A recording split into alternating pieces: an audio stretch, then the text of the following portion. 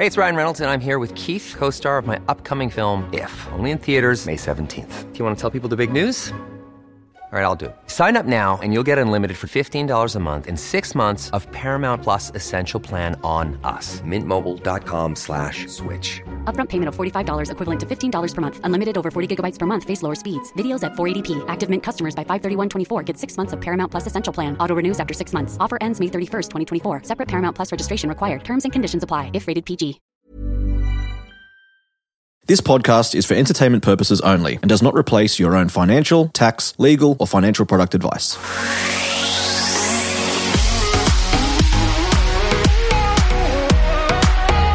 Welcome to My Millennial Property with John Pidgeon and Emily Wallace. Today we have an extremely special guest here. We're going to talk property developers. So anyone out there that's a budding property developer or is already doing something in the development space, it's very strategic investment and can give you some really great returns over and above the cookie cutter approach of real estate investing in single assets. So we're fortunate enough to have Peter Kelly from Little Fish Property Developments. Nice to be on, guys. Very happy to be here. I'm super excited because this is such a hot topic, particularly in the Facebook group of, I guess, those people who have started their investment journey and just want the next level. Because I feel like both you and I agree, John, that property development's probably not your entry-level investment, is it? It's probably more for the sophisticated investor going for the next level in property. Absolutely it is. So, yeah, we're going to deep dive into that. We're going to get strategic. So hold on to your hat and let's do this. Let's do it.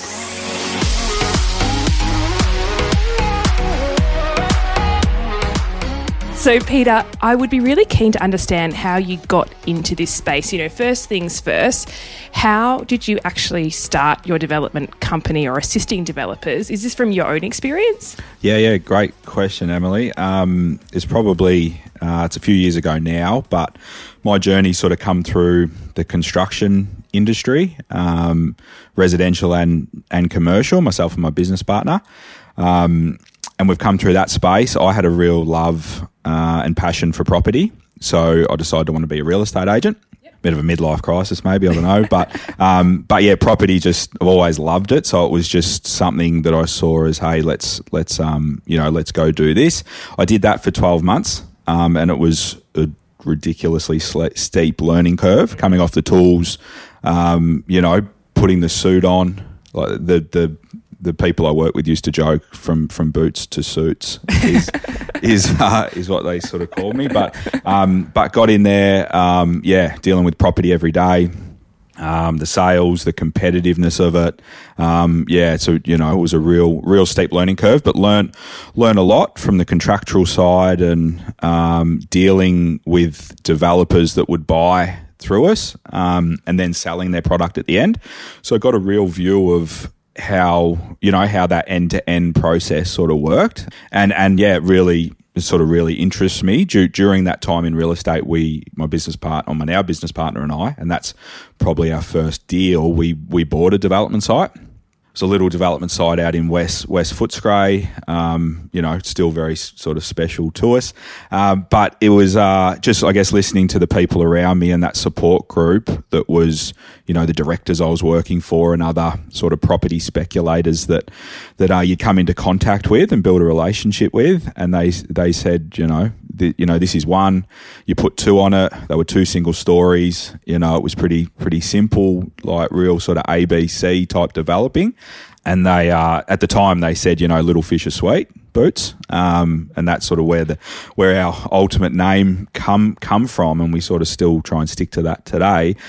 But it was just a little development. And they said, you do this, you sort of do this and you sell them and, you might make 50, you might make 100 type thing. So it was, to do it with a business partner, those gains, are fairly modest, but it was something that we're able to do. For the average Joe out there that's making, X amount per year, to supplement that with those sort of, I guess lump sums it can mean a lot to families and, sort of, your annual wage. So So we went into it with that mindset. We did it. The market kicked a bit, and we did single story 3-bedroom dwellings, and it was well received, and they were well sold, and we ended up doing much better than what we thought. But we always remember that I guess we were prepared to make that modest gain, and we sort of put ourselves in the way of a bit of good fortune, I guess. Yep. But yeah, the market kicked a bit, and as we know, when the markets kick, it's those margins can really sort of grow. But yeah, that was our first one. That's what got us into it, and it's sort of evolved from there. Awesome. So, Peter, there's so much that goes into feasibility studies and developments to make sure that it's going to stick. And the old saying is, if we're not going to get 20% profit out of it, then don't bother and move on to the next one. And I see so many developments that just don't stack up. We throw them in the bin and move on. And a lot of people come to us and say, well, yeah, I'm looking at doing this for the first time. What do you think? And when you actually run the numbers, it just doesn't stack, even though it looks really attractive from the outside. And until you run the exact numbers, you don't really know. And we'll sink our teeth into that in a moment. But coincidentally, driving here this morning on radio, they were talking about the local council who had, I think it was about 24 hectares of land that they owned, and they didn't have a profitable business. For anyone that lives locally would understand that the council's not running too well.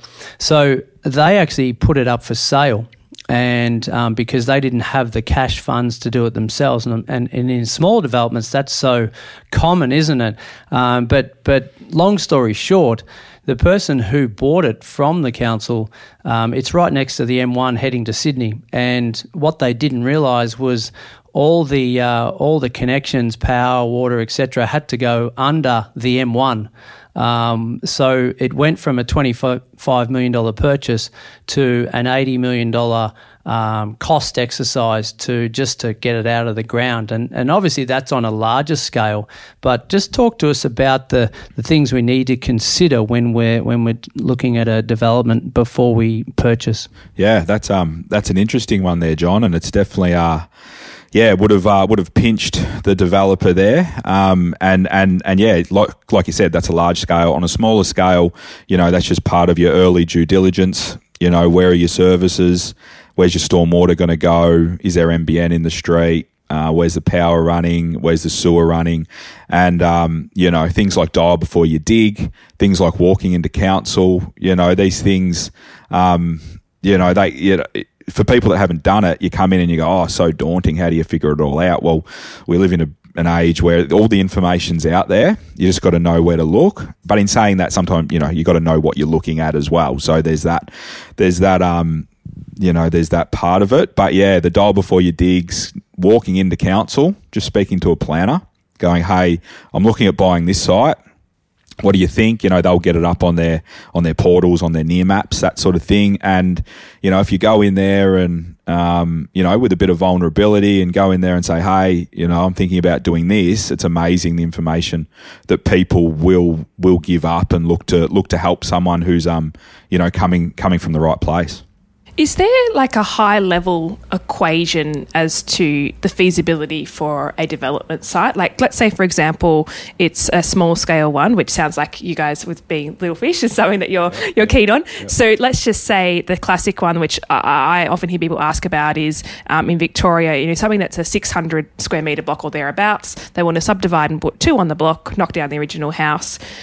Is there a general scale of your cost for acquisition and rough build costs that you would want to be looking at the percentage? I know, John, you mentioned 20% earlier, but is there a sort of equation you could run us through with some round figures that would make sense? Yeah, for sure, Emily. And it's probably not as, once and it's hard for the people that haven't done it. You're not privy. You haven't done a development. You don't know what, getting a power pit in costs or getting your wet tap-ins done, what those things cost. But, for a company like ourselves who've got that data, we sort of plug that in and it helps us get to a either feasible site or a not so feasible site very quickly. Mm-hmm. But obviously you got your purchase cost, you got your stamp duty, circa 5%, your legals, your adjustments, all that sort of stuff. Mm-hmm. So obviously, you put that on top of your purchase costs.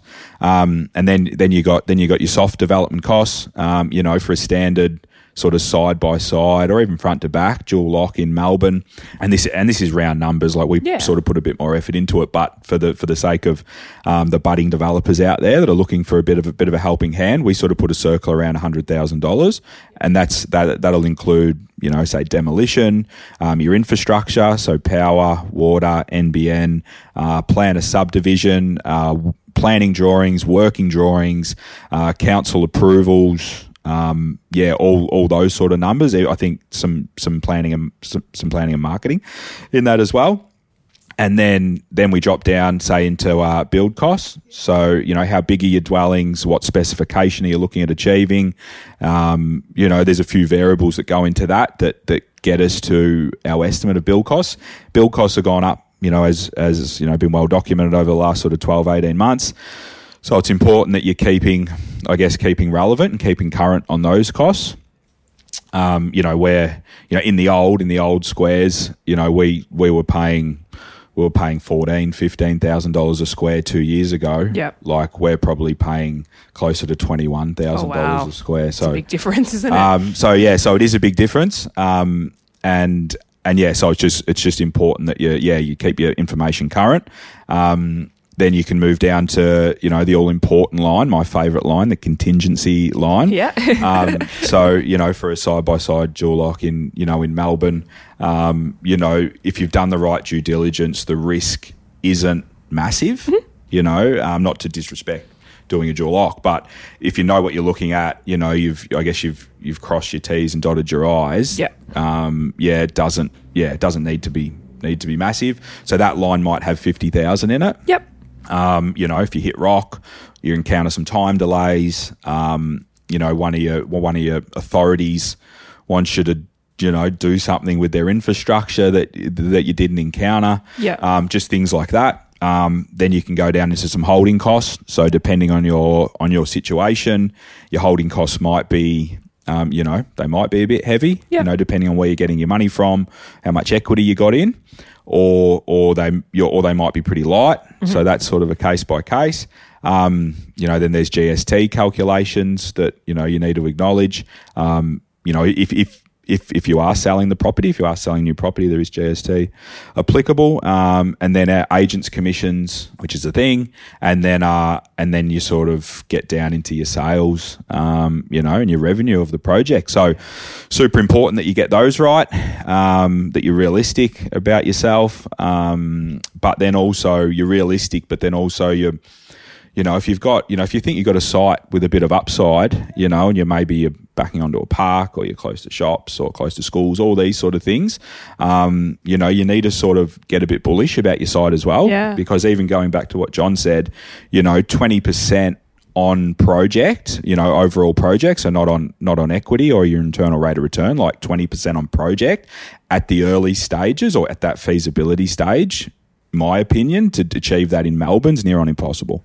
Yeah. Okay. It's just not there. So, people might say, it's stacked up at the early stages, stacked up at 20%, but they're probably missing their GST, or they're not, they're using all cash and not putting in any holding costs, or maybe their build fees owes a bit unders, maybe their resales are a bit overs. So, for people, from our point of view, people that do it all the time, and our numbers are very dialed in. We probably sit closer to, initially, probably 13 to 15% on project, and we see that as a pretty good opportunity. Yeah.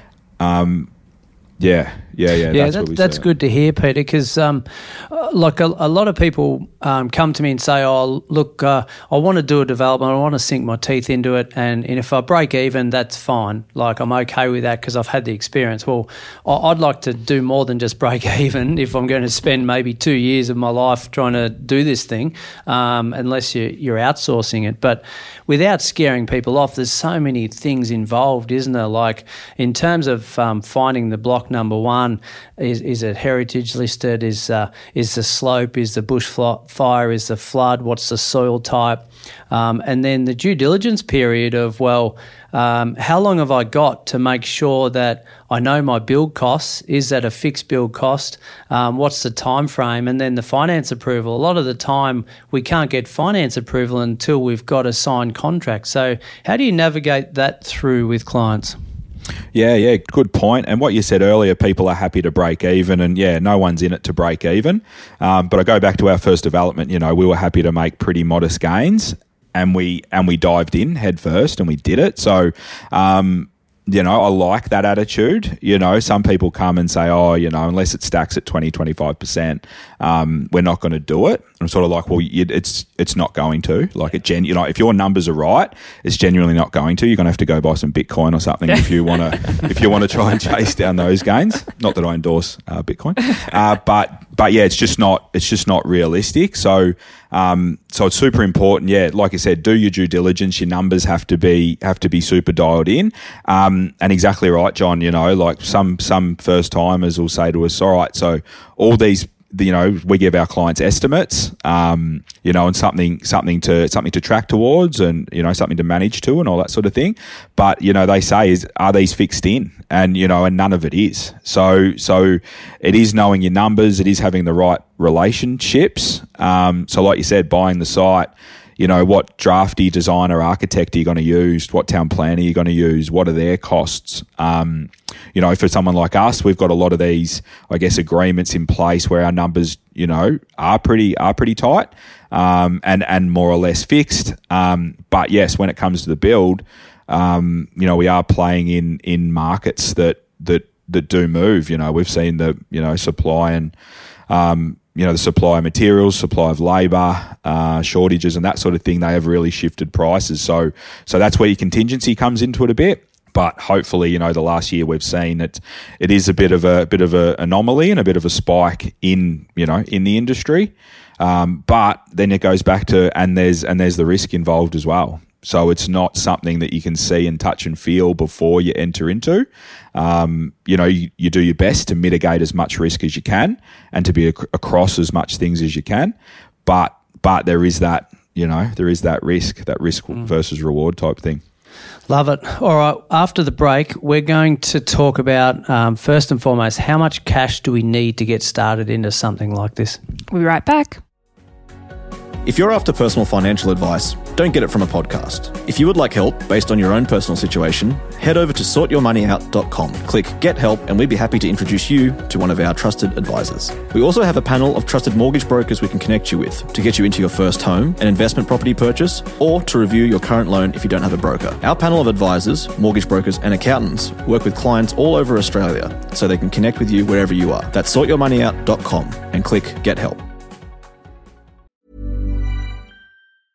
Mom deserves the best, and there's no better place to shop for Mother's Day than Whole Foods Market. They're your destination for unbeatable savings, from premium gifts to show-stopping flowers and irresistible desserts. Start by saving 33% with Prime on all body care and candles. Then get a 15-stem bunch of tulips for just $9.99 each with Prime. Round out Mom's menu with festive rosé, irresistible berry chantilly cake, and more special treats. Come celebrate Mother's Day at Whole Foods Market. Hey, it's Ryan Reynolds, and I'm here with Keith, co-star of my upcoming film, If, only in theaters May 17th. Do you want to tell people the big news? All right, I'll do it. Sign up now and you'll get unlimited for $15 a month and 6 months of Paramount Plus Essential Plan on us. MintMobile.com/switch. Upfront payment of $45 equivalent to $15 per month. Unlimited over 40 gigabytes per month. Face lower speeds. Videos at 480p. Active Mint customers by 531.24 get 6 months of Paramount Plus Essential Plan. Auto renews after 6 months. Offer ends May 31st, 2024. Separate Paramount Plus registration required. Terms and conditions apply if rated PG. So we're back. We're talking developments, and obviously, everyone from around the country living in a different spot, we might be over the ditch. We've got different requirements and council have different regulations, so that needs to be adhered to. Like, you guys are talking a lot of Melbourne stuff at the moment. I know up here, if we were subdividing, we need minimum 670 square block. If it's a corner block, it needs to be 900. I know in Adelaide they're carving them off at 250 square Torrens title blocks, which is outrageous. I don't know what you can fit on that, Pete. But I suppose for the budding developer, if we're coming in, say at $1 million for the land, and then another $1 million to build 2 townhouses, I'm just throwing nice even numbers out there. What sort of cash do you think someone would need up their sleeve when they're taking into account land cost, but also putting in build deposits and contingency or holding costs throughout the build process and the time frame involved in that? Yeah, beautiful. And thanks for the round numbers too, John. So ultimately, you can sort of break it up into parts. It's the initial purchase of one of these sites, I suppose, it is just a genuine purchase of land. So you're meeting 3 veg, buying a block. You find you got to find your 20%, like you guys know. Usually you find your 20% plus stamps and that sort of thing, and you'll probably settle it 80-20 LVR and, all these sort of things.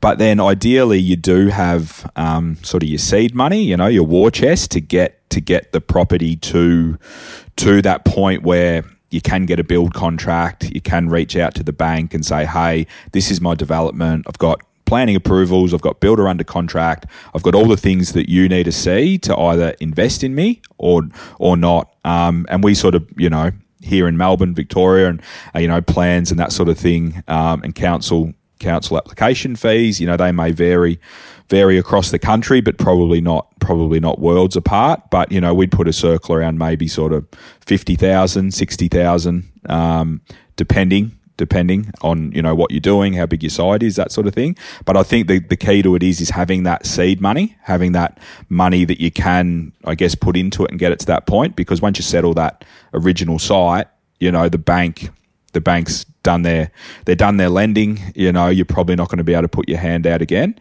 So having that money up your sleeve, ready to get it to build, and then once you've got that build contract, then going to a lender. And my experience, this is just my experience, it's if you can source out a broker that deals in these small development sites, that's the best way to go. It's your big 4 lenders and that sort of thing, like, my opinion, their bread and butter is just settling houses and setting up a 30-year loan and, away you go. But these are a bit trickier, and you can, people can get a little bit stonewalled when it comes to these standard type lending arrangements. So having a broker that is quite sort of flexible and creative around that, I think, is someone that you want in your corner, because they can structure things and go to lenders that may not be in your main street, sort of thing. So that's super important. Yeah, just on that,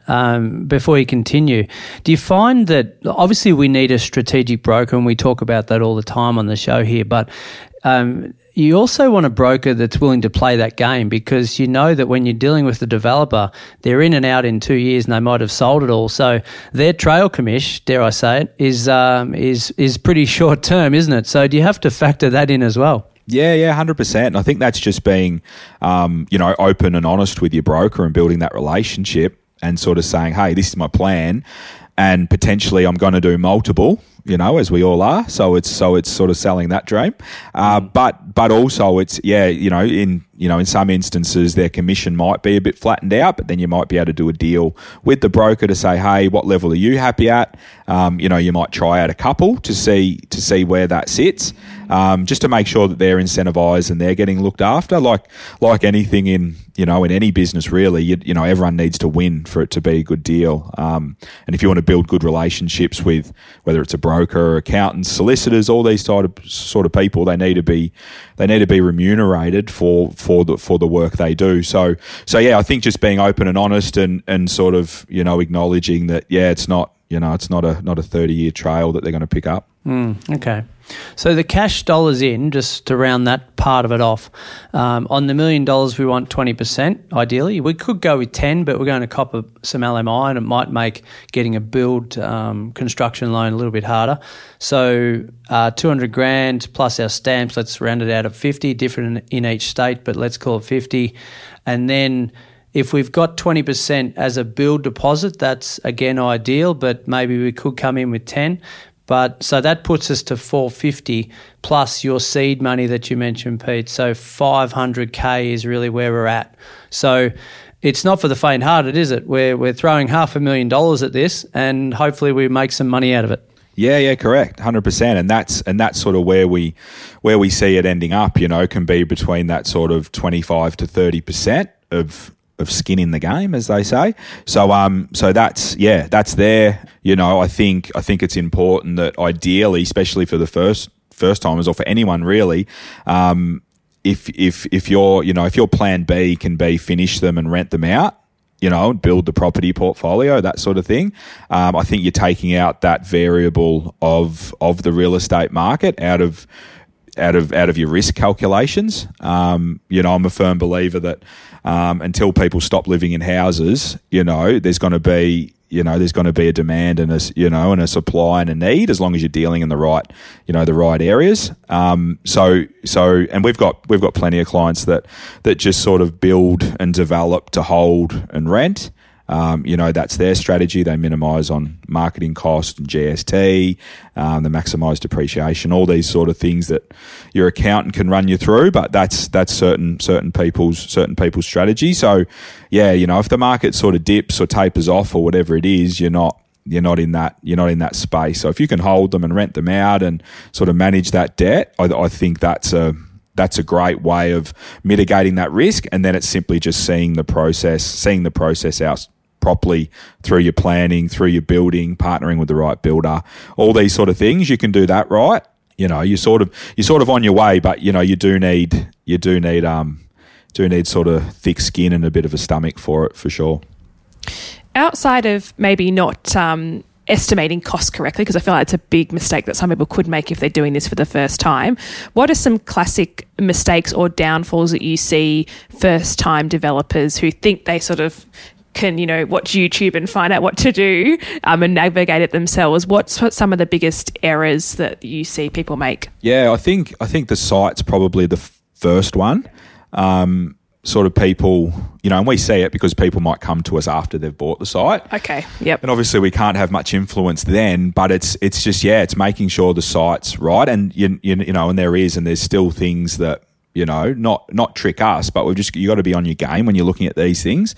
You know, say shadowing regulations and even, you know, now shadowing solar panels. You know, you can't do that. So there's things that, you know, may not present themselves obviously when you're looking at a site, but when you're looking to design and maximize the site and then achieve those resales at the end, if your top story's got to shrink by X amount because you're casting a shadow on things, and these are things that are hard to find out exactly before you buy something, because you need to get surveys and get plans done and get shadow diagrams done. No one does all that before they buy the site. It's just too expensive.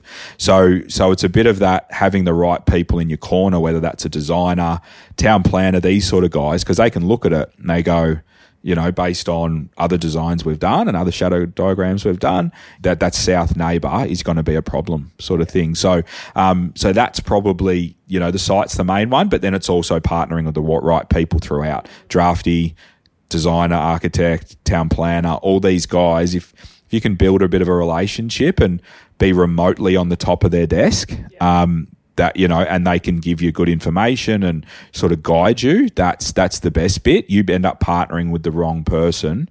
Sort of one bad egg can really slow you down, cost you money, and even, you know, put yourself at risk. So it's, you know, people say it a lot, but it's relationships. Big time. Yeah. And I assume in what you do, and I'd love to get into a bit more about how you help developers as well, but I assume in what you do, you've got your go-to people, like you've done this over and over again. You're a skilled developer, or particularly in assisting people to develop. So you've got your go-to people. You can pick up the phone and go, hey, like, what do you think of this? Yeah, spot on. And that's probably the expertise and experience and the relationships that we can bring to a development is something that you build over years. Yeah. And that's the thing we help people from sophisticated investors to play in this and manage that for them, or we'll help people, first time developers, can see the upside but just don't want to risk it. But then obviously there's people out there that will do it themselves, and that's totally fine, totally fine. But what I would say to them is it's just putting the right pieces in place and having the relationships. Like, a first-time developer isn't going to have the relationships, that we have. That's just how it works. But it's not as if you always need to find a development company. Go out there and build the relationships. Go speak to a drafty. Go say, hey, this is what I'm planning on doing. If I find a site and I send it to you, can you give me some light feedback? Is there a cost involved in that? How can we manage that? Once I am successful with the site, maybe there's a little fee in there. Whatever it might be. But those people are just worth their weight in gold. And I'm thinking back to our journey and the people and the advice that you get, because it's a high stakes game, so it's important that you make the right decisions. For sure. Pete, just on the growth side of things, the market growth, not so much the growth that you're creating out of the asset.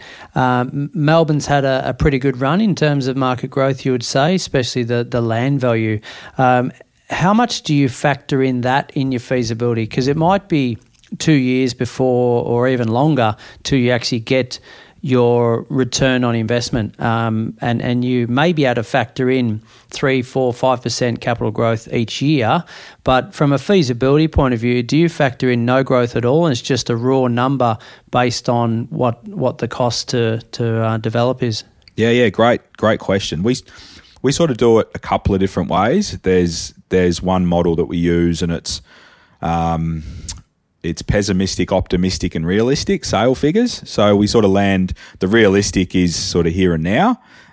Pessimistic is, if there's a bit of turbulence and those sort of things. And then the optimistic range is something that, hey, if we see some, if we see some growth, or, if we maybe achieve a bit more than we thought we would, we factor that in. And, for some context, that's we probably run about 5% each way for the pessimistic and the optimistic. But then also, we do a feasibility where we put the price in sort of here and now where we see it. And like I said, that might be 13, 14%, something like that. And then we'll look at, like, I think CoreLogic tells me that, the Melbourne property market, on average over the last 25 years has seen 8% growth, compound over 25 years. So we might plug in like a 3% growth per annum or something like that. That's obviously pretty modest on the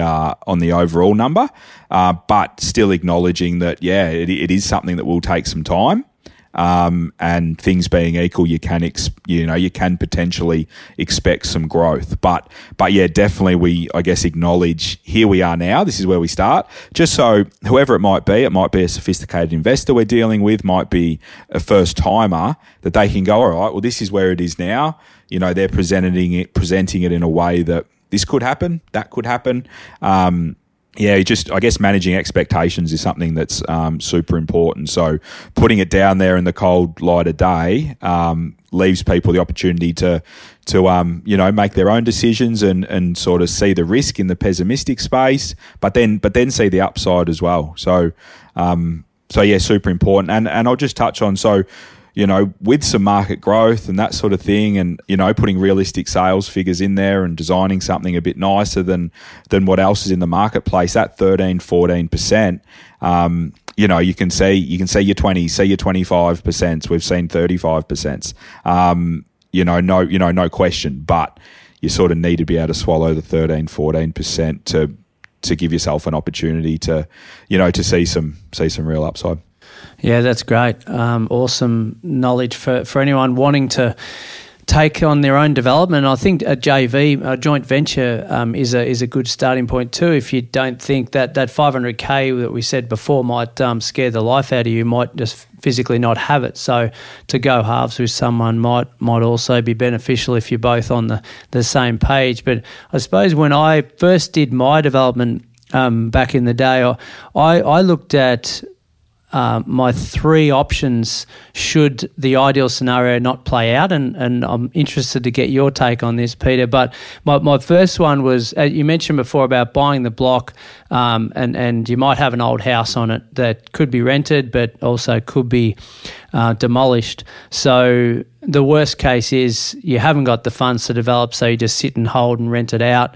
My second option, that's still not the best case, is you build a granny flat on the back as well as have the house there, and do a reno on the house and just buy and hold, I suppose, like a standard real estate purchase.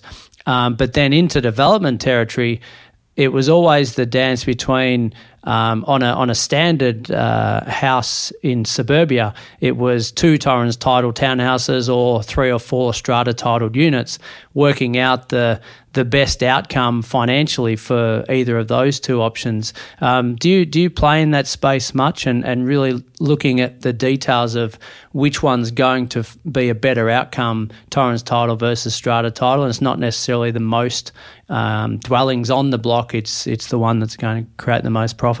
Yeah, correct. Yeah, sort of highest and best use of a site, is, sort of super important. I remember we're doing it now, actually, Ivanhoe, and it was a nice corner site, 680 square metres. And when we saw it, we bought it for one of our investor clients. And, 3 townhouses on it, no common property. One's not attached at all, 2 are. It was really, really, great site. It's seen some market growth now, and it's an even better site, but even no market growth, it was a great site. Council wanted us to get a bit more extreme with the development. They wanted us to increase the density, basement, maybe 6 townhouses, 3 levels type thing, getting into that space. And we just, you'd think, a developer just wants more, but when you sort of stack up build costs going down 3 levels, all these sort of things, and then also the resale values of one of these 3-level townhouses versus a proper 4-bedroom, nearly standalone home, running those numbers, and not to mention time, build costs, time to build, time to plan.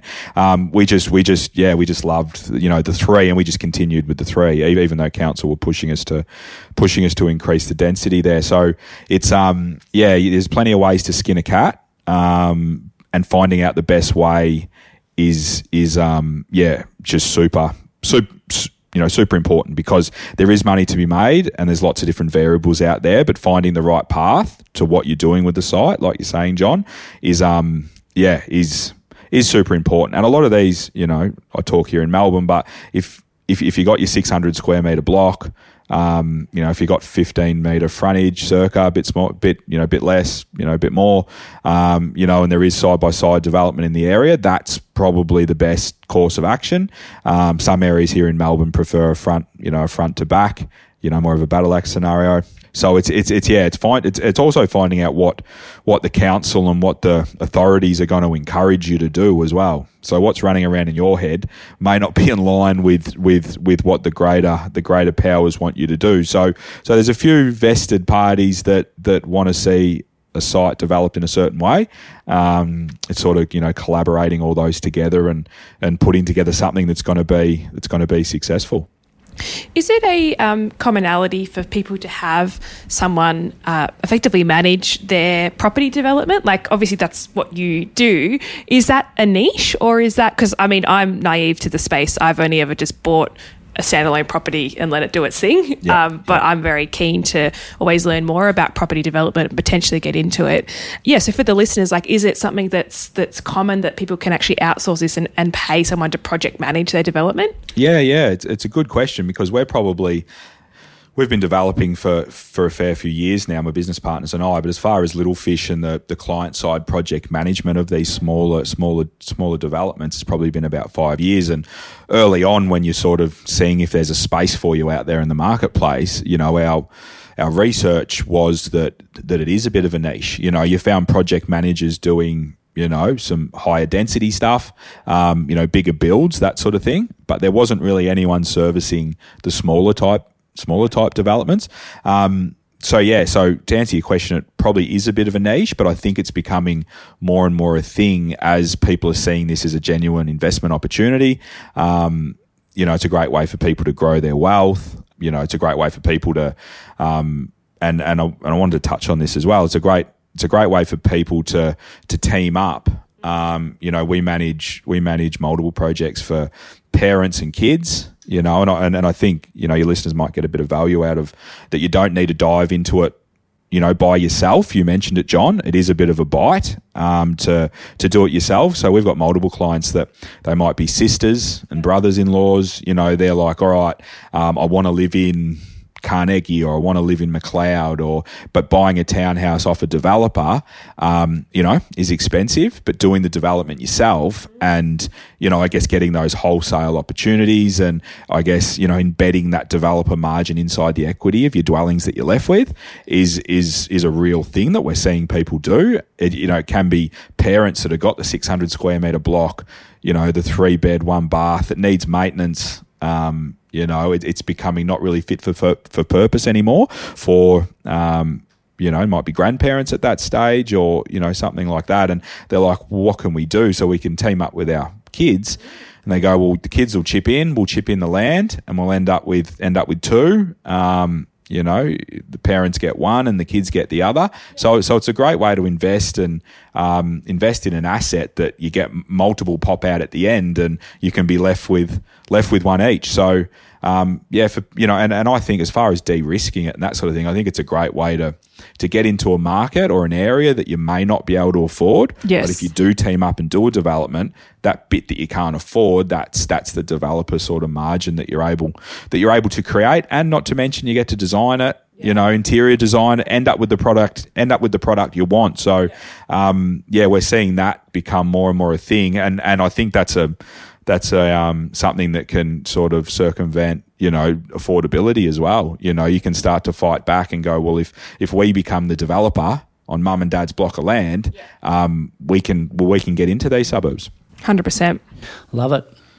We feel like we could go for hours on this topic, and there may be a follow-up episode as a result of this because there's so much gold in this for budding developers or anyone that just wants to take an interest in it. I think it's intriguing as to so many variables out there and how one little move can derail the whole development project. So having a team like yourself in their corner is definitely a positive, at least the first time they do it anyway. But Peter, any final message to the listeners out there in regards to developments? I think, just do your research. You know, don't rush in. Make the effort to go and walk into council, to the planning department. You know, ask questions, find information. You know, we do a lot of YouTube educational stuff. You know, it does exist out there, you know, the value. And then just, you know, build the relationships and that sort of thing. Or, you know, like you said, for your first one, John, or, you know, whatever it might look like, find a company out there that can help you navigate it. You know, we know ourselves with our relationships and our efficiencies and that sort of thing, like our project management fee that is charged, you know, that's what we need to run our business. You know, the savings that we can make along the way and ability to de-risk these developments for clients, you know, it really sort of equals out. You know, there's a fair bit of value there, but yeah, ultimately build your relationships, do your due diligence, take your time, don't rush in, don't let the money burn a hole in your pocket. You know, take your time and sort of ease your way in and. You know, Little Fish is sweet. So just find that little development site that you know potentially on the surface has a modest return, but maybe a lot less riskier than a bigger site sort of thing. And look to partner up with other like-minded people and, you know, and spread that risk. Sleeping at night's important. It is very important. Yes, indeed. And the little fish have are less metallic, aren't they? Because they haven't eaten all the other food chains, so they're better for you. Correct. Love yes, it. spot on. Well, yeah, they probably are. They make you live longer, for sure. That's right. I have certainly learnt a lot today, and I know people listening will have learnt a lot too, because this probably is like a lot of the topics that John and I discuss, and we want to bring in experts. Property development is one that does get asked of a fair bit, and although we know certain things, we definitely don't know it all. So we really appreciate you sharing your insights and jumping on today. I think it wouldn't surprise me if there's a follow-up episode at some point with more and more questions. What do you reckon, John? I think so, yes. Yep, look forward to it, guys. Thanks for having me on. Awesome. Thanks so much for joining us, and we'll be back next week. Okay, bye.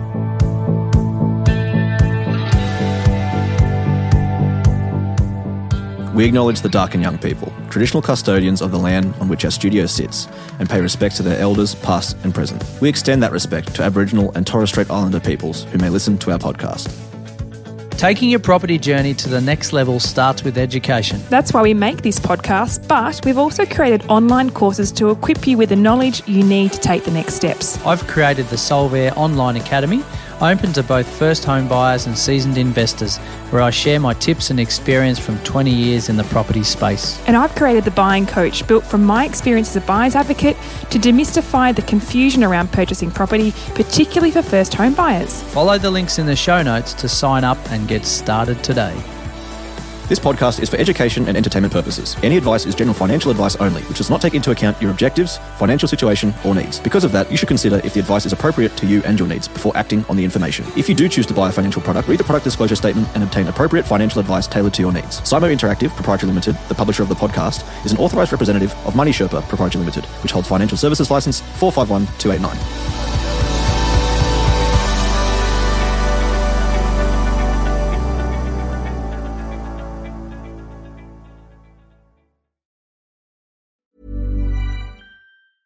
Mom deserves the best, and there's no better place to shop for Mother's Day than Whole Foods Market. They're your destination for unbeatable savings, from premium gifts to show-stopping flowers and irresistible desserts. Start by saving 33% with Prime on all body care and candles. Then get a 15-stem bunch of tulips for just $9.99 each with Prime. Round out Mom's menu with festive rosé, irresistible berry chantilly cake, and more special treats. Come celebrate Mother's Day at Whole Foods Market.